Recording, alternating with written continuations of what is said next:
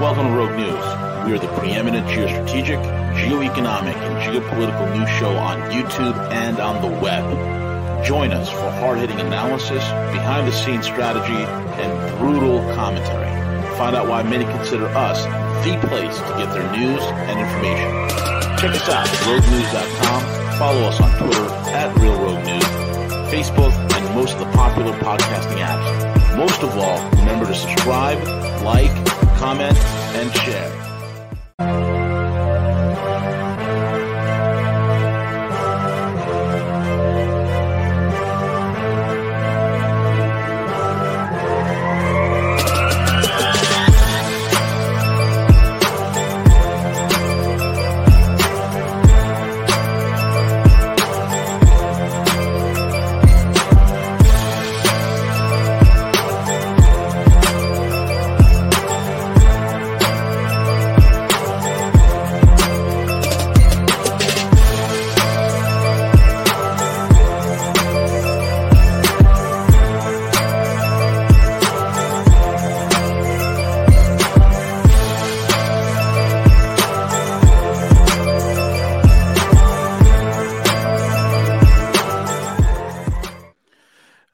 Folks, it's V the Grill Economist. You know it is Friday. It is the one and only time for V for Veles. You can find him over there hanging out, lurking in the Discord. He is the Dark Raven of the Deep State, dropping bombs like no one else can. And with that being said, Veles, what's up, buddy? How are you? Wow, guys, what a week! I don't know where you want to begin, man. This is the second show on the alternative archaeology stuff. Ooh, we're gonna nice. We're going to go a little over on time, so I apologize. That's fine. I got two housekeeping items for those of you in the audience. Well, a couple of housekeeping items. The first is I will not be back until Friday the 15th of July. I got to go do some stuff, and I don't want to risk telling you all I can do a show when I can't. Before we get into the archaeology / ancient history / unknown, we got two items we got to cover real quick. Just throwing these out here because they've occurred recently, and I got to say it now because I'm not waiting 3 weeks. Patrick Ryan's been intimating about a deal taking place over the Ghislaine Maxwell thing. And a couple of days ago, he made a comment where he basically said, we're going to exchange Julian Assange for Ghislaine Maxwell. And just this morning, the British have authorized moving forward with extraditing him to the United States. Interesting. So his take on it is somehow, some way, they're going to find a way to send Ghislaine to the UK, where she'll serve about a year, and then poof, she's just going to disappear into the ether. The second is I went absolutely off last night at like 1 a.m. on the Discord page, the V for Veles landing section of the Discord page. Here at Rogue and a lot of the other folks in the alternative space, we've all been asking the same question over and over and over and over and over again. Every time there's one of these hearings, especially with Fauci, we all, whether it's V, CJ, me, anybody on the show, we've all been asked the same question. Why are they not asking Fauci, are you making money off these shots? Exactly. Now, the obvious question. Yes. Because he has patents on the Moderna drug specifically, but the rabbit hole goes way deeper than that. And as Crypto Cowboy was talking the other day, it's the Kennedy book. You got to read the Robert Kennedy book. There's a lot of stuff out there beyond just what's in the book, but the book is a good central as you deal with the size of the text in the book, but it's a good central source. So it was not the alternative media. It was not Fox News. It was somebody on Twitter picked a clip out of the hearings yesterday. I know I missed it, where Rand Paul asked Fauci, can you tell me if anyone on the vaccine approval committees ever received money from the people who make vaccines? Do you know what Fauci said? He said people who receive royalties are not required to divulge that information. Wow. F you asshole. Wow. I lost it last night, and I know for those of you who may have read my comment, because what torqued me off is, as a former federal contractor across multiple agencies, including Health and Human Services, I've said repeatedly, if any of us as contractors or feds with whom we worked ever did anything like what Health and Human Services staff can get away with, we would be in jail. Yeah, you would. It's illegal. We can't take money from contractors to the government. I mean, what would happen if the Department of Defense selection committees who choose weapon systems were allowed to get money from Northrop or Boeing? I mean, what the hell? Or the Department of Agriculture can get money from Monsanto, which I'm not saying they're not. I mean, yeah, there's a lot of screwed up crap in government. I'll be the first to acknowledge it. But the arrogance of the man to even say that. He sickens me at a deep core. He sickens me. Anyway, that just, on top of everything else this week, that just set me off to no end. So, yeah. So, there's a deal in the works that we're going to exchange Julian Assange for Ghislaine, and that's how we're going to protect Prince Andrew, among others. But anyway, so today's topic. And I apologize for leaving for 3 weeks after I do this, because I know a number of you are going to be like, wait. No, Veles, I got to ask you a question. So I had the program on the 24th of May, and that was to build a foundation for what we're talking about today. And, as usual, this is going to be high level. We could always go into more detail later. And if you didn't catch the program on the 24th, please go to the Rogue News website or Rumble and see if that program is still available out there, because you're probably going to want to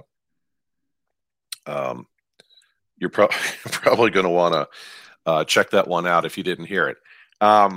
Now, today's focus in the beginning is it's in two parts. I'm going to focus on something contemporary, and then we'll kind of get into the ancient world. We're going to focus in large part on what's known as the Human Interference Task Force, not what do you call it, inference, but Human Interference Task Force. This was a project within the overall program when they designed and developed the Yucca Mountain Nuclear Storage Site in Nevada. The research and planning for both of those sites started around 1981. The conclusions and things we're going to cover about the Human Interference Task Force are going to directly correlate to things we've already been covering about the ancient world. So when the Department of Energy was going to plan building a single location in the United States to store all waste rather than storing on site, which is usually how they do it. They keep the waste at like nuclear generating sites or what have you, or multiple sites. They wanted a single site inside the United States. The other thing they wanted to do in the construction of the facility was they wanted to incorporate measures into the design to both warn and keep people away from the location, not kidding, for 10,000 years because of the danger of the radioactive materials that would be stored there. And they created a team of experts to develop plans on both preventing access for future generations and communicating the danger that was stored there. Now, the research group who performed this was called the Human Interference Task Force. Now, I'd mentioned on the show I did on the 24th that of the many authors and researchers I covered was a gentleman named Freddie Silva. And I said, Silva, more than anybody else, keeps asking a lot of his work, why are so many global ancient sites so overbuilt? Especially if we're assuming that they're just basic temples or sites of observance or civic buildings. There had to be a reason. Even when later societies or conquerors modified those sites for their beliefs or even built on top of the originals like you often see in South America. Show me a cathedral in South America and I'll show you a temple immediately underneath it. Many of those sites are still revealing a lot of their secrets later in time. So to oversimplify, these are mechanisms for sending the most critical of messages across time for future generations. And I discussed on that program that many of the well-known ancient sites around the world, and some that we're still digging out of the ground, like Göbekli Tepe, include lunar and solar cycles that are important, especially if you're dealing with growing crops, celestial alignments, complex geometric formulas, and many other important secrets. And one of the unknowns is, of all those sites, are there messages or information incorporated into their designs or located there that we haven't found yet? Now, the work of this Human Interference Project gives us some clues. The original research was conducted by both the Department of Energy and the Bechtel Corporation. Now, I've mentioned the Bechtel Corporation a couple of times. Bechtel's a privately held company up in the Northwest by the Bechtel family. Right. The Bechtel family is very powerful, very influential. Pretty much most of Bechtel's top leadership were part of Ronald Reagan's original cabinet. George Shultz and Al Haig and all those guys, they're all former government insiders, but they were all former Bechtel people. Of course, amusingly, they were intended to be on George Bush's cabinet, but, we know what happened. The team was comprised of geologists, linguists, astrophysicists, architects, artists, and writers. The project lasted decades. It included expertise from around the world. This also included, in spite of it being the Cold War, what do you call it? That they had folks from behind the Iron Curtain that were assisting their effort. The importance of this project was considered so important that, we needed an all hands on deck approach, and the Cold War be damned, which is kind of cool if you think about it. I've read some of the work the Hungarians and the folks from Poland contributed before the Cold War ended to the project. It was all pretty interesting. The other thing too is the thing that kind of tipped me off about this goes back to my days working for a government research lab and the conferences and things I used to attend, because as I was shooting the gristle with some people in a bar one night, and the topic of the ancient world came up, somebody at the table looked at me and goes, "Well, you know about the Human Interference Project?" And I said, "No." Do I need to get on SIPRNet or NIPRNet, which are the classified networks, and go submit a request for information? And they all kind of laughed, and they're like, "Oh no, it's in the public domain." But most people have never even heard of it. So go dig into that and get back to us, kind of thing. So one of the big elements of this program was something known as semiotics.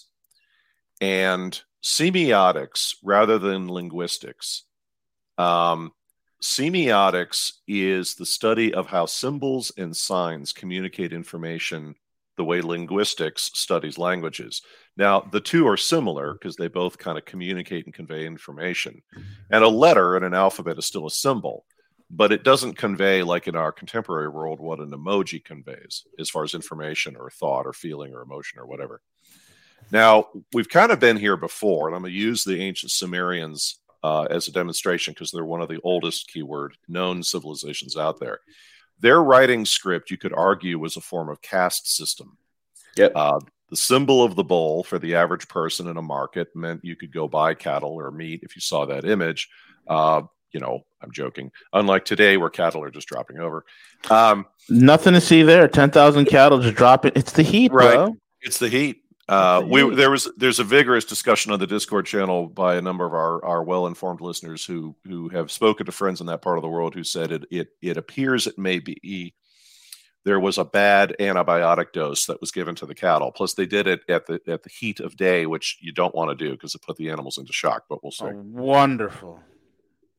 So, for the Sumerians, if you were a bit more educated and you saw the symbol of a bull, you also knew that symbol was the sound on if you were constructing words. A bit further still, you knew that symbol was the number 1. Even further, you knew it represented the supreme deity in their pantheon of gods named Anu.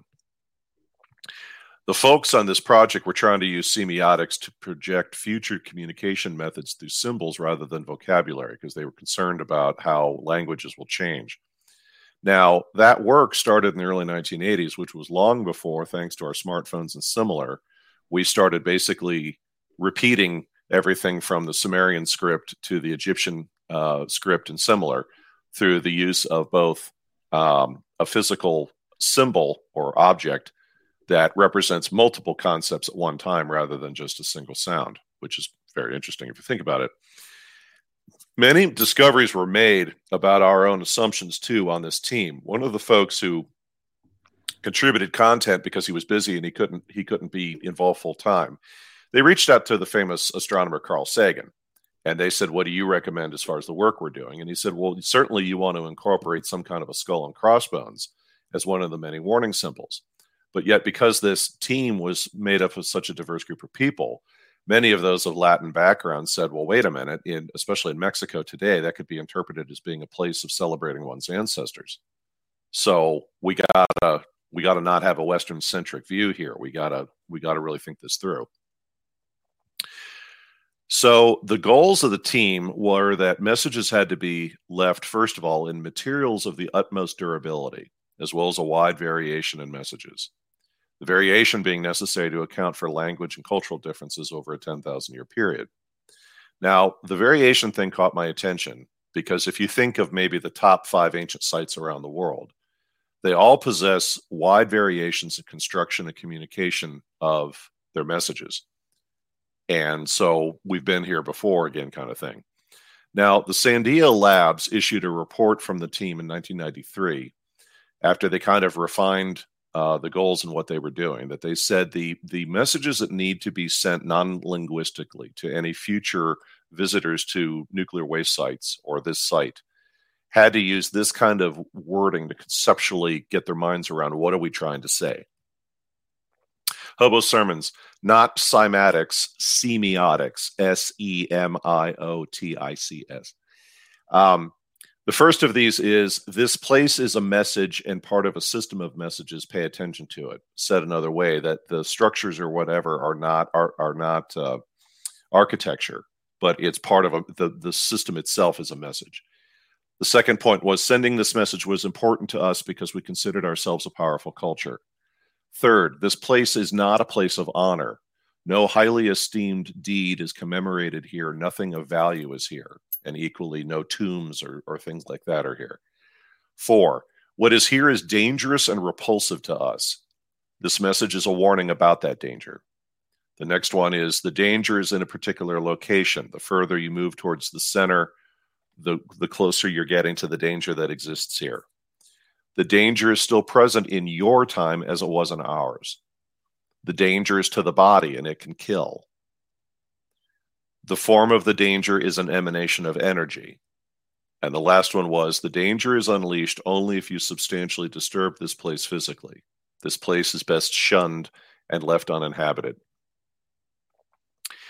So to make the site appear as a warning, they had several options. The first was, don't do anything at all. Just leave it as barren landscape out in Nevada. A number of the researchers said, if you look at the tombs that have been left undisturbed the longest, those were the ones that weren't marked. You put a big pyramid or something on top of a tomb, you're going to invite every grave robber in the area to go dig there. However, many of the other researchers said, no, the danger of this site is too great to allow future generations to discover it by accident. So we need some kind of structure. So one of the first concepts they came up with, and many of them are very similar, is a landscape of thorns, a mass of irregularly sized spikes that were coming out of the ground in all the directions. The next was a spike field, a series of extremely large spikes coming out of the ground at different angles. The third was spikes bursting through a grid, that an actual grid pattern would be laid out on the ground that you could see from the air with spikes coming out at multiple angles. Earthworks, large mounds of earth shaped like lightning bolts or shaped like concrete structures emanating from the edges of a squared site. The shapes would be strikingly visible from the air. This was interesting. They wanted to create multiple artificial hills or platforms around the location in the surrounding mountainsides so that future generations would go to those platforms on purpose and be able to see from up high that something was down there, that it's meant to be found, but it's not meant to be disturbed. Hobo, send me a message. I'll spell it for you on Discord, and I know you're kidding. The next one was a black hole, a giant slab of basalt on the land to intensify the heat and making the area uninhabitable or unfarmable. A landscape of rubble, making it look like something that had been there was destroyed. And then the last one was a series of forbidding blocks, a huge series of house-sized stone blocks painted black or colored black in a way that would last long over time and arranged in an irregular square grid. The blocks being intended to make the entire area totally unsuitable for future use. Any of the spike construction ideas had problems with cost. The Department of Energy, maybe the DOE, but they didn't want to bankrupt the taxpayer while they're building this thing. So one of the angles they came up with was, say it with me, to mimic things done in the ancient world. They pre-designed constructed spikes that locked into place like puzzle pieces. And my first thought about that was the famous site at Pumapunku in Bolivia, the way that the stones there at Pumapunku actually are designed in a way that they all kind of lock into place. The spike design the Department of Energy came up with is also designed with forms of drainage and features to avoid damage from wind. The other idea, which was central or very critical to this, was the creation of what you'd essentially call a visitor center. It would be a structure buried underground, but on raised earth. So it'd be noticeable that something's there, inviting future generations to perhaps dig there and try and uncover it. Once excavated, and there's pictures and things of these places you can look at online. Once you dig this area out, you would find like big, long panels that have various information carved into them that would identify the site with various warnings about what's there. And of course, the minute I started hearing an intentionally buried site to be found by future generations, my first thought was Göbekli Tepe. Other ideas included an octagon-like shape to how the walls would be designed with thorns on top of it. Each of the 8 sides of the structure would have various pictograms and attempts at future languages to leave warnings in as many forms of communication as possible. A Swiss researcher named Emil Kowalski came up with the idea of as much area denial as possible. His recommendation was making the entrance to the site only from a practically inaccessible location to guarantee only advanced future societies would be able to detect the site. He also was thinking in terms of the more difficult you make it to get there, logically, the more advanced a society would have to be to discover what's there. The messaging was envisioned, and this is important, to be in 4 increasing levels of information. So as you go through each level of information, you're getting more and more detailed about what's there. And the visitor center, or the central mound site, which was like a series of walls that you could walk in there and then you would see all this data up on those walls, would be the 4th or most highly detailed information. And they would include periodic tables of the kinds of materials stored there. Importantly and interestingly, star maps. Star maps to help future generations indicate when the site was constructed and then when it should no longer be a threat due to radioactivity. And of course, that last part, that's straight out of Graham Hancock's work and others about many of the ancient sites around the world, because Graham and other authors believe that most of the world's ancient sites are indicating 3 dates: the date of the world's last great catastrophe that started the ice ages, the date of when the site was constructed, and the date of when the next catastrophe would occur. Now, that's interesting because these folks were doing this work in the Human Interference Project starting in the 1980s. Graham Hancock really didn't start getting into what I just said. I mean, he was doing work in the 90s, but he didn't really start delving down into that specifically until the 2000s. The part of this that gets a little weird also is they wanted to use religion as a warning. So one of the key semiotic experts from the Bechtel team, a guy named Thomas Seebeck, came up with a psychological concept that could be used to protect future generations from these sites. They literally wanted to create global religion or religions. And I'll let that soak in for a second. They wanted to create long-lived religions based on what they called the atomic priesthood. One of the even wilder ideas about this was they wanted to breed cats, I'm not making this up, whose skin glows at night when they're near radioactive material as a form of warning system, and incorporate. I'm not making that up. Wow. You know how many you know how many 50-year-old single Karens would love to have a cat that glows in the dark? Well, they went into ideas of the atomic priesthood and the glowing cats. There's some articles out there, like in the New Yorker and stuff, that talk about this. Atomic now, priesthood. I don't want to, I'm not trying to portray Seebeck as some sort of World Economic Forum goon or something, because these folks were not really connected to any of the globalist organizations that give us heartburn. The point is they were told, attack this problem from every angle that comes to mind. You're the world's experts in a number of different fields. Everything from what are the most long-lasting materials we could use in the building, how do we do this, et cetera, et cetera. So they said, go, have at it. And so Seebeck's like, okay. He wrote a number of papers outlining why symbols and frightening-looking structures might not be enough to save future generations from killing themselves with our nuclear waste. Now, I've read some of the guy's work. He is brilliant. So his thinking was the only way to make sure this message gets through time is through religion and moral teachings about the dangers of these sites. Seebeck felt that eventually you would begin with a structured evolution where it was just a global education program in our contemporary world, but that over time it would kind of evolve into a global religion, including myths and legends with various moral teachings and guidance. Now, the final government report removed Seebeck's suggestions because obviously what he was saying was a bit explosive, especially the idea of creating yet another global elite who are holding on to this sacred knowledge. But for the purposes of what I'm covering today, think about this whole thing, though, in the context of most of the world's religions today. Religions who've gone through so many iterations over thousands of years from their foundations.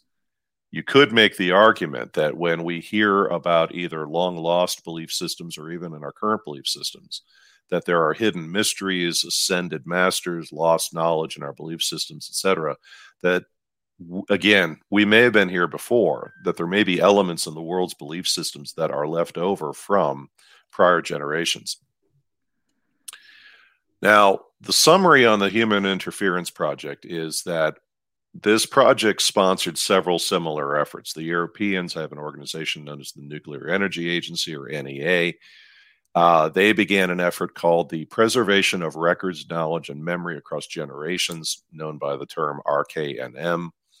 That effort picked up where the Human Interference Project concluded and has continued the same kind of research. Even at the private level, we have things like the Global Seed Vault and what's known as the MOM Project, or Memory of Mankind Project, in Switzerland. The Swiss project is privately funded and includes the use of special ceramics to store critical information on ceramic plates. Now, when I was reading that, my first thought was, boy, that sounds familiar. Some of you out there might know about these various legends about multiple halls of records around the world, one of those famously being underneath the paws of the Sphinx. They say ancient knowledge is stored on golden plates at those locations. The Human Interference Project, in the end, also made a study of many ancient sites around the world because those achieved at least one of their primary goals, which was something that would survive many millennia of time. And the more they studied those sites, the more they realized what I was talking about on the show back on the 24th. There are rumors they also realized many of the world's ancient sites are, say it with me, far older than current archaeology is going to acknowledge. And again, these folks began their work back in the early 1980s. Of course, you have to wonder, didn't it occur to them, why are so many sites built around the world seemingly from a single design plan or program, if you will, even though they're all radically different, incorporating the same goals that you're trying to achieve? You're trying to achieve how to warn future generations around nuclear waste. What are these sites trying to communicate? And I was struck by the words the project used in their final reports to the government, including that one of the many ways to convey this information I'm quoting is, how will we help human beings in the future make informed decisions? How do we leave behind libraries, time capsules, and physical markers, unquote? Now, that sure sounds like most of the world's ancient sites, if you ask me. And if you think about modern sites today that are quite old, whether it's the Washington Monument, the Lincoln Memorial, the monument to the Battle of Borodino in Russia, there's a number of temples in India that were built in the 1500s, 1600s, the Arc de Triomphe in France, even some of the famous Roman buildings that still survive in Italy today. They were all built with considerable care, but are they going to last as long as the pyramids, Stonehenge, Machu Picchu, Göbekli Tepe, Nan Madol, the original foundation of Angkor Wat, not what we see at Angkor Wat today, but the original site that is beneath Angkor Wat, the list goes on. Angkor Wat. Yes, sir. So it's kind of ironic that what began as a basic study of this topic evolved into this massive multi-year effort to study how to send messages across time, in this case about nuclear waste. The United States and later Europe considered investing this much energy to protect future generations from nuclear waste. The team in the United States actually won an award from the United Nations for something, speaking loosely, like one of the most important efforts of contemporary mankind to protect future generations kind of thing. This is what we would do to protect future generations from nuclear waste. What would we do if the message was even more important? Would we build numerous sites around the globe, perhaps? And then equally remembering the four increasing levels of message communication the research team designed as part of their thinking. Could we not say the same thing applies to many of the ancient sites around the world? And have we only discovered the first or the second levels of communication? There's also a project underway, as I'm speaking with all of you today, to build what is known as the long count clock. It operates using only the motion of the Earth and weights that kind of constantly counterbalance each other to operate with no human management required. And it is designed to measure a 10,000-year cycle. And it will only be able to be accessed in its specially designed location if future generations can discover how to access it. Put another way, only if future generations have developed enough socially, mathematically, and scientifically will they understand the clues that will lead them to this series of doorways that will allow them to access that clock. Not if Bill Gates and Klaus Schwab have their ways. Oh, wait, we're going to get to them in a second on this topic. You're going to love this. So as we shift back into the ancient world, we have to kind of think about our predecessors prior to the last ice age. We have clues, but we have no definitive answers on the cultures who preceded the last ice age. We don't know if the believed to exist two global powers were at odds with one another in a form of Cold War or whether they were friendly with each other. And I'm speaking of the ubiquitous Atlantis. Yeah, and in the Pacific, Mu or Lemuria. Yeah. We cannot even be too certain as to the degree of cooperation between them after the catastrophe struck the Earth. What were their goals? What were their ambitions? What were their beliefs? We're following patterns they left behind for us, but are those in our best interest? It's hard to say. The monuments they left behind say yes, but we don't have the whole picture. Now, the other mind scrambler. I mentioned before on another show about the Human Genome Project and its correlations with Epstein's work and a lot of the things we're dealing with right now in the COOF. There's a theory out there that either the Human Genome Project had this original purpose of just analyzing human DNA, but a discovery was made that changed the direction, or the researchers already knew for some reason. When you look at the kinds of money and resources that were thrown at that effort, it was almost as much as the space program. Now, I'm a big fan of space research and the Hubble Space Telescope, and I'm very much looking forward to the Webb telescope's pictures that are coming in. But we haven't invested in space the way we've invested in war or other human endeavors. So why this massive investment in understanding human DNA? More specifically, many of you have probably heard this often repeated comment that after studying human DNA and after various stages of evolution, we have in our DNA, in our human DNA, what they call junk code, the DNA that's left over from prior genetic features that are no longer needed or we no longer have as a species. It's basically, we can't even figure out what it is. That's what it comes down to. Yes. Now, the interesting part of that is we're the only animal on this planet that has that level of junk DNA code. Yeah. What if it's not junk? Exactly. We can only build so many. Could you also, when you're on the topic of DNA, why don't you also tell us about the number 37? We can get into that later, if you want to approach that. Yeah, I'll leave that one to you. I'm a little less red on that one. So if you think about it, we can only build so many pyramids on this planet or other structures to leave behind knowledge or messages for future generations. What's the ultimate storage mechanism? Human DNA is the ultimate storage mechanism. Yeah.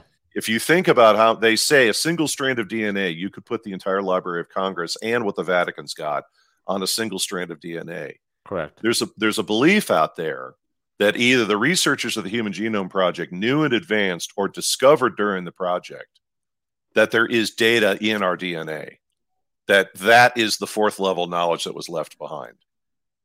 And if that's true, to what V said a little moment ago, I'm not sure I want the World Economic Forum, the Council on Foreign Relations, the Bilderbergers, Lord Malloch Brown, and Bill Gates sitting on that kind of knowledge.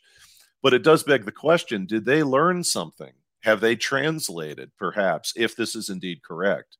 Have they translated what's in our DNA? And is that why now? Because I asked on a prior show in a couple of different ways. The ability to enforce what they're doing globally has existed really since about the mid-1980s, if not even the early 1980s. They never pulled the trigger. They didn't pull the trigger in the 90s. But they started pulling the trigger in the 2000s. Why? There had to be a reason. And I'm talking about global control, digital economy, the list goes on. So this leads us to ancient AI. Now, we've had a lot in the news lately about artificial intelligence, which I find funny. if we ask ourselves, what is technology? In the contemporary world, especially the United States and Europe, the last 500 years, we would identify technology in terms of physical tools. And especially the last 20 to 30 years, we would think of technology in terms of information technology. But in the contemporary world, couldn't we say that advanced farming or stonework is also a form of technology? Is not medicine a form of technology? Oh, absolutely. Prior to 10,000 years ago, what was technology to them? We don't know. There have been some theories getting kicked around, and the think tank folks, we were kicking this one around because the comment that was made by some folks and this goes back to the Chan Thomas book and the thing about the CIA debriefing and then buying up all the copies of his book. There's not necessarily going to be a big data center sitting in a Tibetan mountain somewhere that's been running for 10,000 years. But it does beg the question, is there something running for the past 10,000 years? And it is a form of living intelligence. It may already exist. Something built before the last ice age. And the phrase has come into being during the whole COVID situation about how the entire event was an intelligence test, the ultimate intelligence test. If you pass, you and your offspring survive. It begs the question, are we as much at the mercy of certain globalist leaders, or are we also at the mercy of some form of artificial intelligence that either was left behind by prior generations or has been hijacked by our globalist friends? It's the ultimate example of the Matrix, yet one who's real. And for any of you who are fans of Star Trek, the old show, the original show with Nimoy and Shatner, are we living in a world that is run by the equivalent of the famous Landru? So my tying thought here at the end of this is God has a sense of humor, and my thanks to Hobo's sermons. I caught the Catherine Austin Fitts interview with the dark journalist gentleman, and it was in 2 parts. And Hobo had posted the second half of the show this week. The first half was normal Catherine, good stuff, digital economy, yada, yada, yada, watch your ass, the whole normal kind of narrative. Then she started towards the end getting into some esoteric stuff. And I believe her reactions were genuine because her eyes kind of glazed over when she started going down a particular direction about certain esoteric topics and JFK and other mysteries that are out there. She made a comment about the one thing that does concern her, or the couple of things that concern her more than anything else, because she believes the whole battle with the digital economy thing is winnable, but we just got to stay on our toes and stay informed and all of that. She started talking about what she calls the geophysical risks of the Earth, and I know I'm also kind of dovetailing into our other friend out there who gets into this topic. And she started getting into the sun and the solar system, et cetera. And she asked the question, why has there been a sudden investment in space technology from the 60s and especially the last few years? And she used a term that I've not really heard outside of government circles since the 60s, which is what's known as a crash program. The Manhattan Project, for instance, is a crash program where I don't want to say price is no object, but you throw the best people, you throw the best money at it because you've just got to get it developed quickly. And she was rhetorically asking questions about why is there such an impetus to get assets into space quickly? And there isn't really an answer. And she said she didn't know what the answer is, but she said, the thing that kind of caught her attention is we're massively investing in space again and getting things into orbit and getting to the moon, which begs the question, why? So my final wrap up is we just have to keep asking questions. But this kind of content is the stuff I've been waiting for my next installment of this topic. And I mentioned on the last show, I wanted to get into what I described as the big project out in Nevada. Now, what's interesting is that the Yucca Mountain site right now is on hold. Essentially canceled, but they're not going to build the site. There was a big dust up inside the state of Nevada, and they said, no, you're not building that thing here. So officially, the idea is we got to find another site or maybe another location in Nevada, or maybe we actually will go back into Yucca Mountain. We're not sure. The Europeans are still moving forward with their work, but the point I want to leave you with is that the Human Interference Project and what they came up with, their theories, their recommendations, and so on, are in many respects incorporated now into most countries around the world trying to store nuclear wastes, thinking about warnings and other preventative measures to keep people away from those sites. So with that, I'll open the floor, and I know that was the Evelyn Wood speed reading paragraph, so some of you may have to slow down the show if you listen to it on a repeat.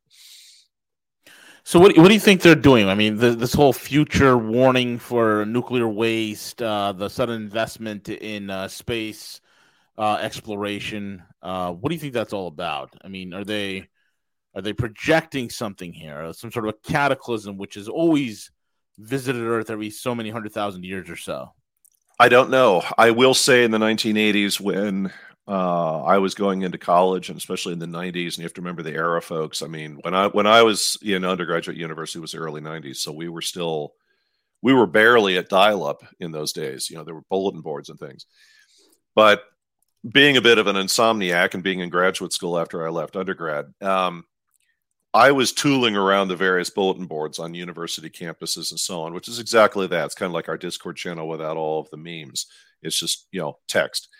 And there were a lot of people chatting back then about the Human Genome Project. There were a lot of people talking about, our university recently met some Swiss researchers who got yanked out of our department by the Department of Defense for reasons not disclosed, yada, yada, yada. Now, do I have the copies of all of those postings and so on? No, I don't. And any of those servers that had those bulletin boards are long since gone. But I remember the conversations. I remember what people were saying. I remember a lot of people scratching their heads saying, the human genome, because there was a point in time in the Human Genome Project, folks, where they were just kind of cooking along with their research.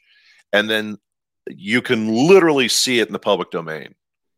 They reached a point where a handful of universities and a handful of medical groups are just kind of cooking along. Yeah, we're mapping the human genome and going to fight disease, and you'll never get a cold again, and blah, blah, blah. And then literally one morning, billions of dollars just show up.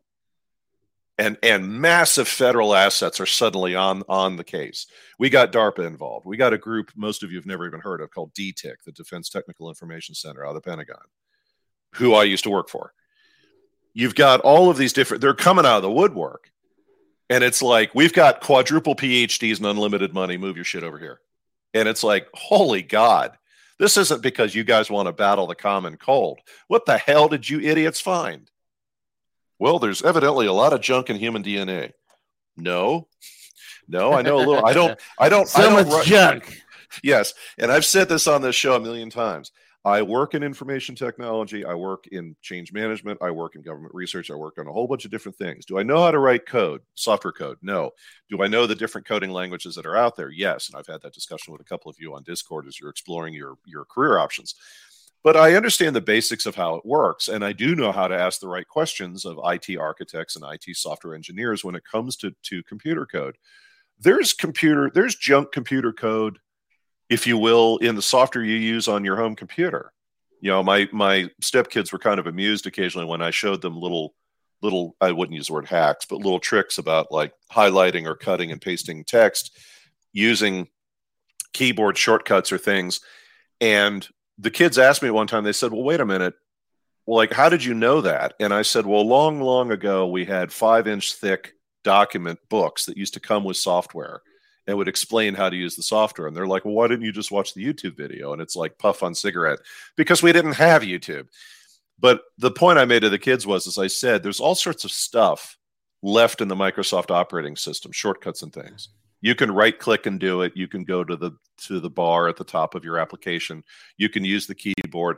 But I said they didn't remove the original instructions that are in the software. They just added something that was similar, or say it with me, folks, a pictogram of a little pair of scissors or whatever. But I said, for any of us who've been around for a while, we know, I said, hell, for any of us who've been around long enough, we know how to go into MS-DOS and do it manually through that.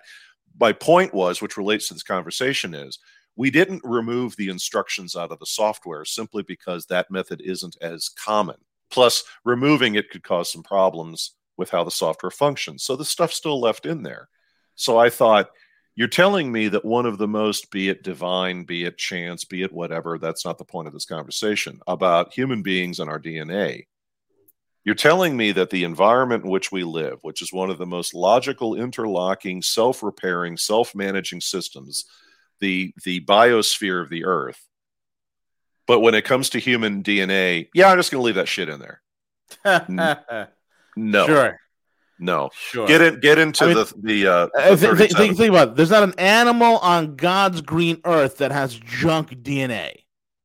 They do a little bit. It's small. You'll have, for instance, a bunch of researchers were experimenting with beetles about 15 years ago. They put them in a pure oxygen environment. The beetles started getting bigger because people were trying to understand why were bugs so big during the time of the dinosaurs. Well, I'm oversimplifying. Hyperoxygenated environments, and that's the reason why dinosaurs were big as well.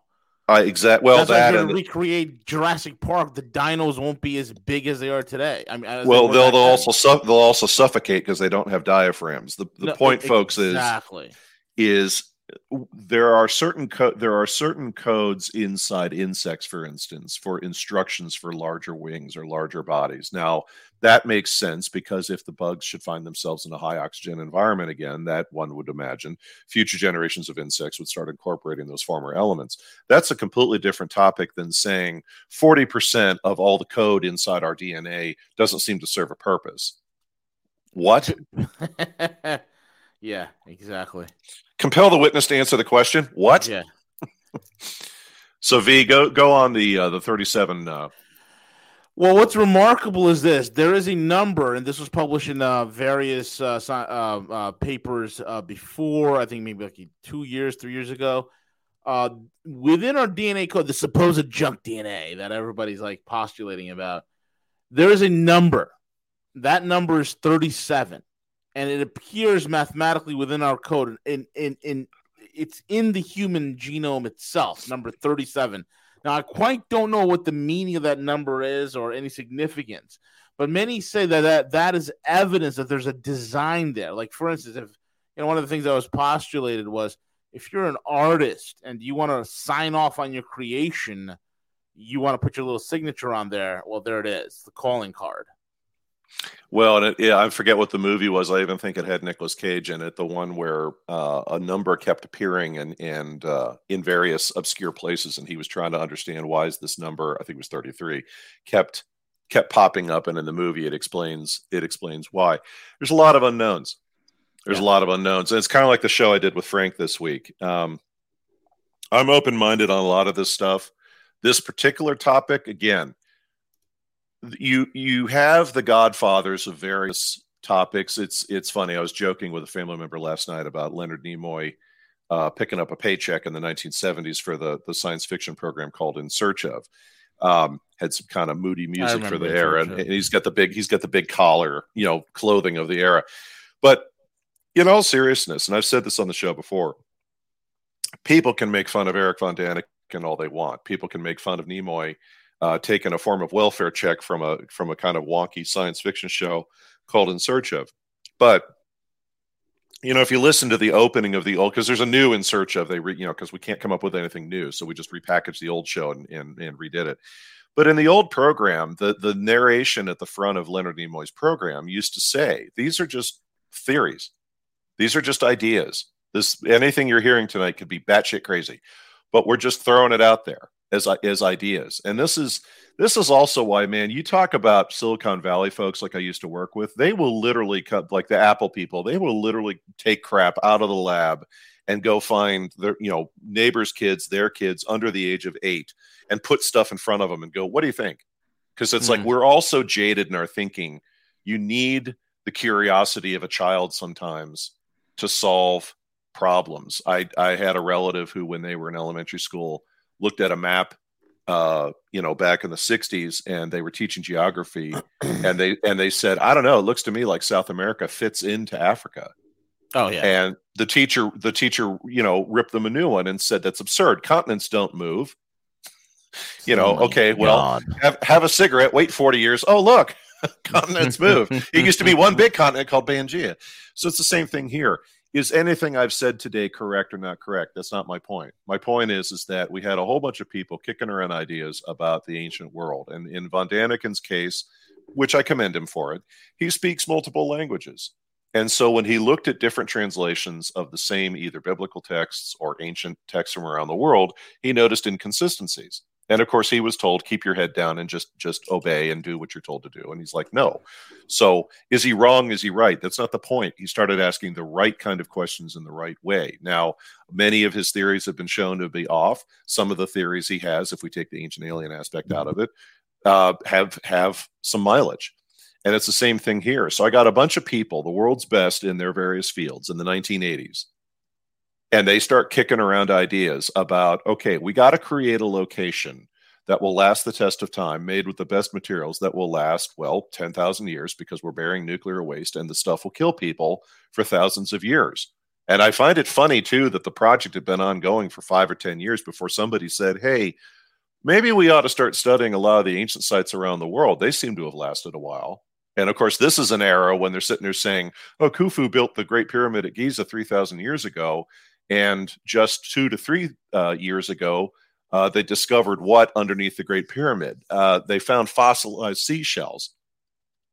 So I guess those people who were saying, I think the Great Pyramid was built originally and the other stuff came later, might have a point. Yep. So the Human Interference Project is saying, okay, get the emotion, as I've often told many of my clients, let's get the emotion out of this conversation as best we can. Let's look at it with a clean sheet of paper. Don't let your biases impede what you're saying. So those folks started kicking around saying, how are you going to send messages in the future? Well, they started going down the language angle. Well, that went out the window after about year 3.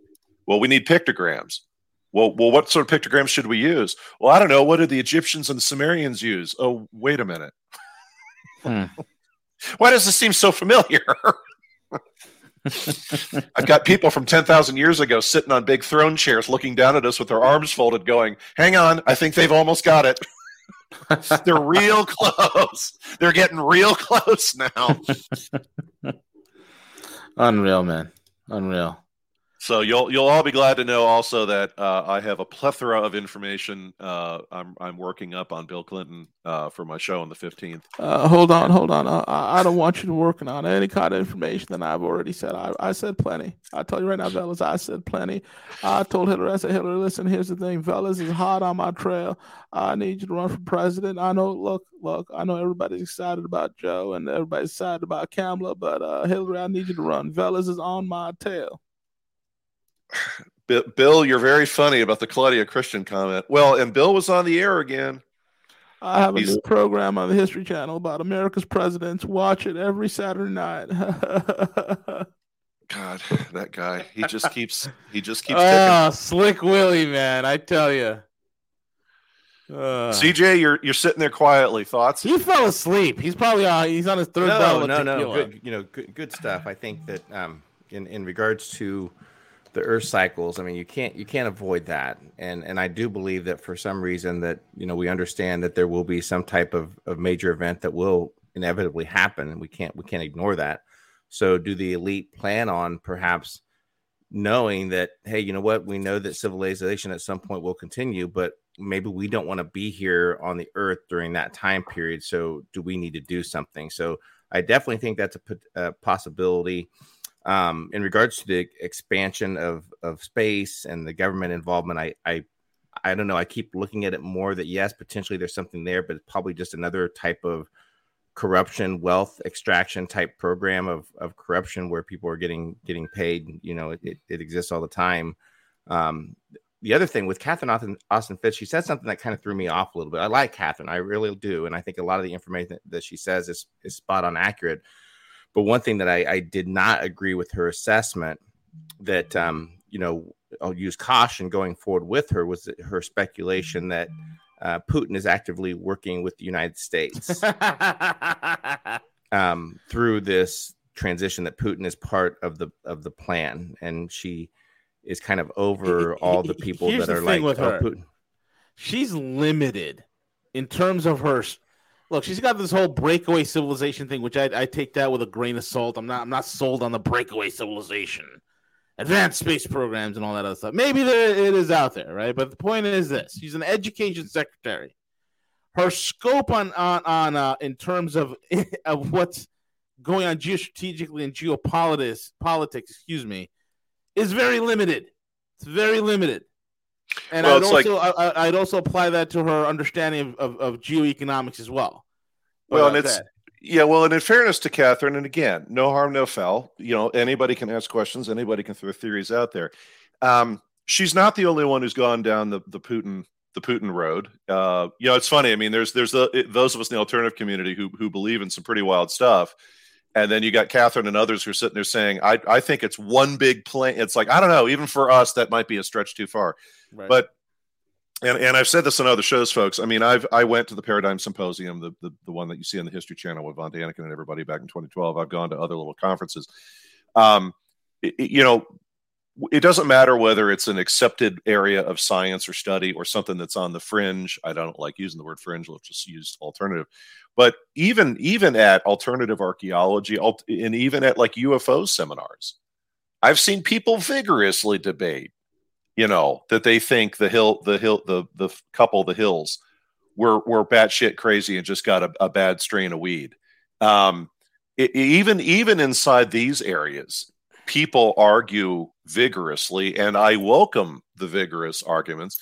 The other thing too about Catherine Austin Fitts, in fairness, is that the biggest and most important thing about Catherine is similar to some other things from other federal agencies or even the work I was doing with the government, is she saw firsthand and was in a position to know, and that's her biggest value.